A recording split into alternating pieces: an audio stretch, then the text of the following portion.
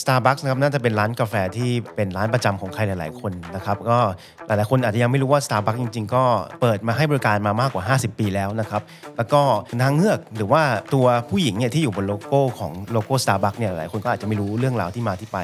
ของโลโก้อันนี้นะครับวันนี้ผมนะครับกวงธนาโชตินะครับจากสมรรถภาพวันนี้เราก็จะมาเล่าเรื่องราวต่างๆของโลโก้ Starbucks ให้ทุกคนได้ฟังกันผ่านรายการโลโก้ Tales ครับ โลโก้ Tales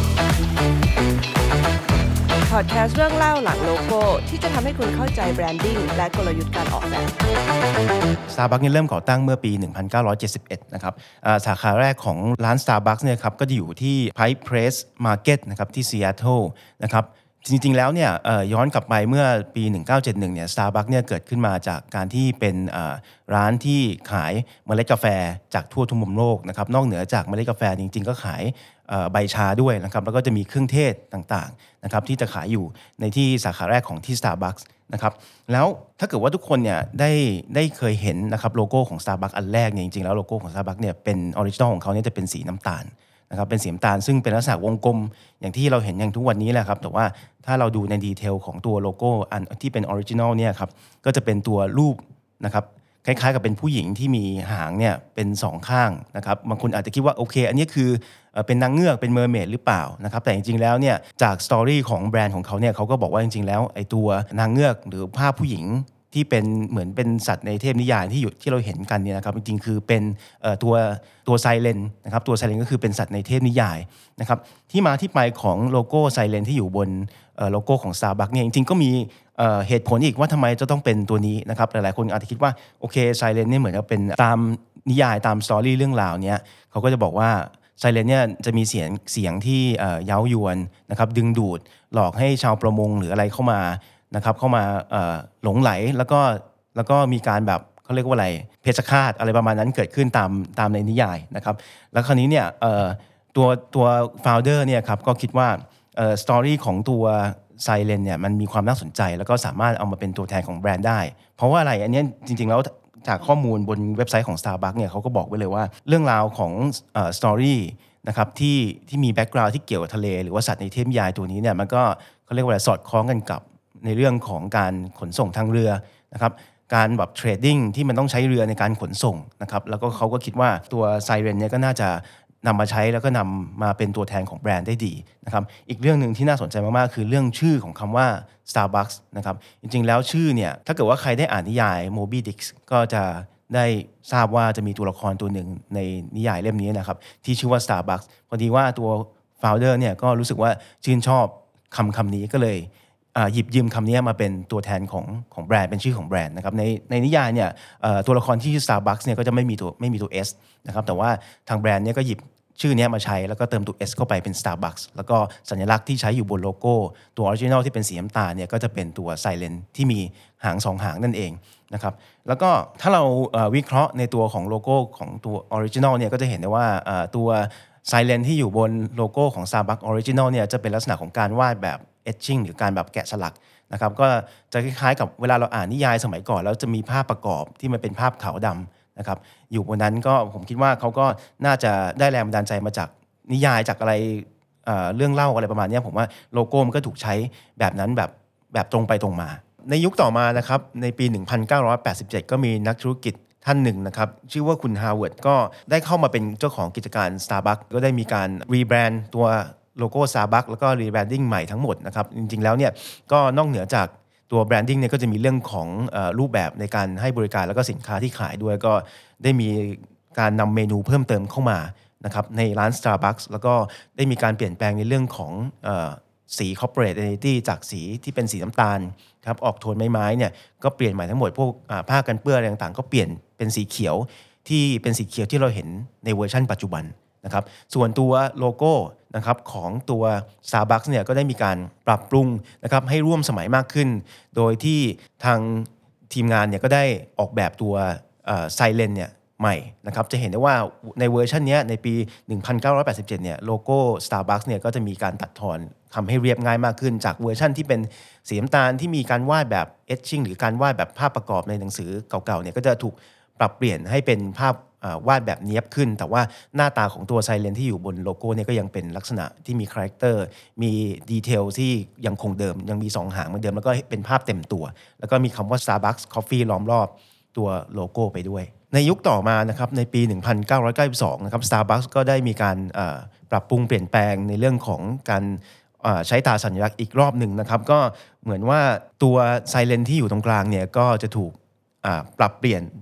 นะครับจากเวอร์ชันแรกที่ตั้งแต่ปี 71 เนี่ยที่จะเป็นรูปคล้ายๆการวาดภาพประกอบใช่ไหมครับแล้วก็ปี 87 ถูกตัดทอนรายละเอียดลดลงแต่ว่ายังมีความเป็นภาพประกอบอยู่แต่ต่อมานี่นะครับภายในปี 1992 เนี่ยก็ถูกออกแบบใหม่หมดเลยนะครับเขาเรียกว่าในภาษาการออกแบบอาจจะเรียกว่าการตัดทอนการ simplification หรือการลดรายละเอียดบางอย่างให้ดูมีความเป็นกราฟิกมากขึ้นดูมีความเป็นภาพประกอบน้อยลงก็จะเห็นได้ว่าในโลโก้เวอร์ชันนี้เนี่ยครับก็จะเป็นโลโก้รูปตัวไซเรนในแบบเวอร์ชันที่เราเห็นปัจจุบันนะครับแต่ว่าเวอร์ชันนี้ก็ยังคงคำว่า Starbucks Coffee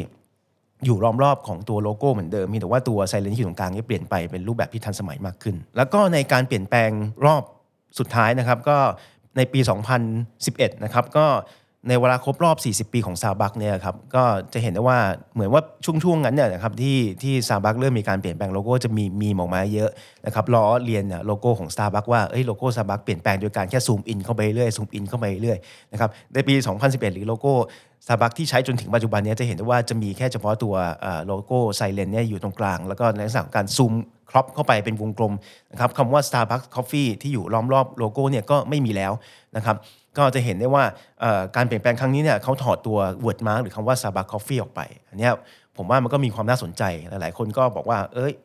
คนที่ไม่ได้อาจจะไม่รู้เรื่องการออกแบบหรือ marketing อาจจะคิดว่าแค่ซูมอินอย่างนี้ก็ได้เหรอแล้วอนาคตก็อีกสัก5 ปี 10 ปีก็ซูมเข้าไปเหลือแค่ลูกตาอย่างนี้หรือเปล่าอันนี้ก็อาจจะเป็นมีมที่หลายๆคนอาจจะเห็นกันนะครับแต่ว่าความเห็นของผมเนี่ยผมว่าเขาก็ตัวแบรนด์เนี่ยนะครับถูกใช้มาเป็นเวลานานแล้วก็ช่องทางในการมองเห็นหรือว่า touch point ของเขาค่อนข้างเยอะเพราะว่าสาขาของเขาหรือว่าร้านกาแฟของเขาเนี่ยมีแทบจะทั่วทุกมุมโลกนะครับแล้วก็ทุกคนก็น่าจะรู้จักแบรนด์เขาอยู่แล้วเพราะฉะนั้นการที่ถอดคำว่า Starbucks Coffee ออกไปเนี่ยผมว่ามันก็ชอบทำแล้วก็มันก็ไม่ได้กระทบต่อเรื่องของแบรนดิ้งของตัว Starbucks เองมีเรื่องน่าสนใจของ Starbucks ที่แบบหลายๆคนเนี่ยอาจจะเคยเห็นเคยได้ยินนะครับอันนี้อาจจะเป็นเรื่องในเชิงของมาร์เก็ตติ้งเช่นพนักงาน Starbucks ในเวลาเราเข้าไปสั่งกาแฟสั่งเครื่องดื่มเนี่ยพนักงานก็ชอบจะถามชื่อของเราผมว่าอันนี้มันก็มีความน่าสนใจผมว่ามันเป็นเรื่องของการทำแบรนดิ้งการทำมาร์เก็ตติ้งนะครับเพราะว่าสังเกตได้ว่าบางทีเนี่ยเขาฟังชื่อเราที่เดียวแล้วเขาจะไม่ค่อยถามซ้ำว่าเราชื่ออะไรแล้วบางทีก็เขียนผิดๆถูกๆผมว่าอันนี้มันมีความน่าสนใจเพราะผมเคยไปอ่านเจอเขาบอกว่าอันนี้จริงๆมันคือ strategy ของทาง Starbucks เพราะว่าเขาต้องการให้บางทีเขียนผิดเขียนถูกก็ไม่เป็นไรเขาอยากจะให้ลูกค้าที่ได้รับแก้วไปก็บอกว่าเขียนชื่อผิดแล้วก็ถ่ายรูปแล้วก็ลงโซเชียลหรือเอาไปแชร์คนอื่นฟังว่าเนี่ยเขียนชื่อกูผิดอีกแล้วนู่นนี่นั่นเมื่อไหร่จะเขียนถูกทีมันคือเหมือนเป็นการที่ทำให้ลูกค้าเนี่ยไปทำมาร์เก็ตติ้งให้เขาอีกทีหนึ่งอันนี้ก็แล้วแต่คนจะคิดนะครับแต่ว่ามันก็มีความน่าสนใจในเรื่องพวกนี้เช่นเดียวกันแล้วก็ Starbucks เนี่ยครับก็จริงๆแล้วเขาก็พูดเสมอว่าเขาอยากจะพูดเรื่องการรักษาสิ่งแวดล้อมนะครับเรื่องการลดขยะอะไรเงี้ยเขาก็พูดอยู่เสมอนะครับมีช่วงหนึ่งที่เขาใช้หลอดที่มันเป็นหลอดกระดาษนะครับแก้วกระดาษหรือการพูดรณรงค์ให้คนรีไซเคิลเอาแก้วกลับมาใช้นะครับอันเนี้ยก็เขาก็ทำอยู่เรื่อยๆนะครับแล้วก็ผมได้เห็น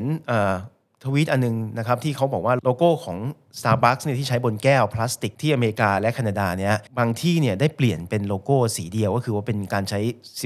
การสกรีนบนแก้วพลาสติกที่เป็นสีขาว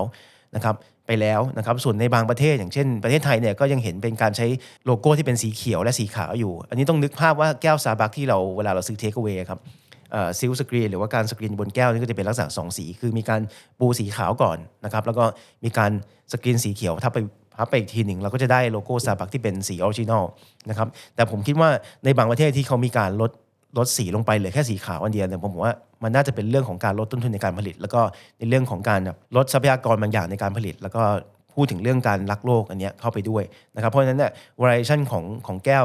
ใน Starbucks ตอนนี้ถ้าเกิดว่าใครไปในแต่ละประเทศก็อาจจะเห็นความแตกต่างกันนอกจาก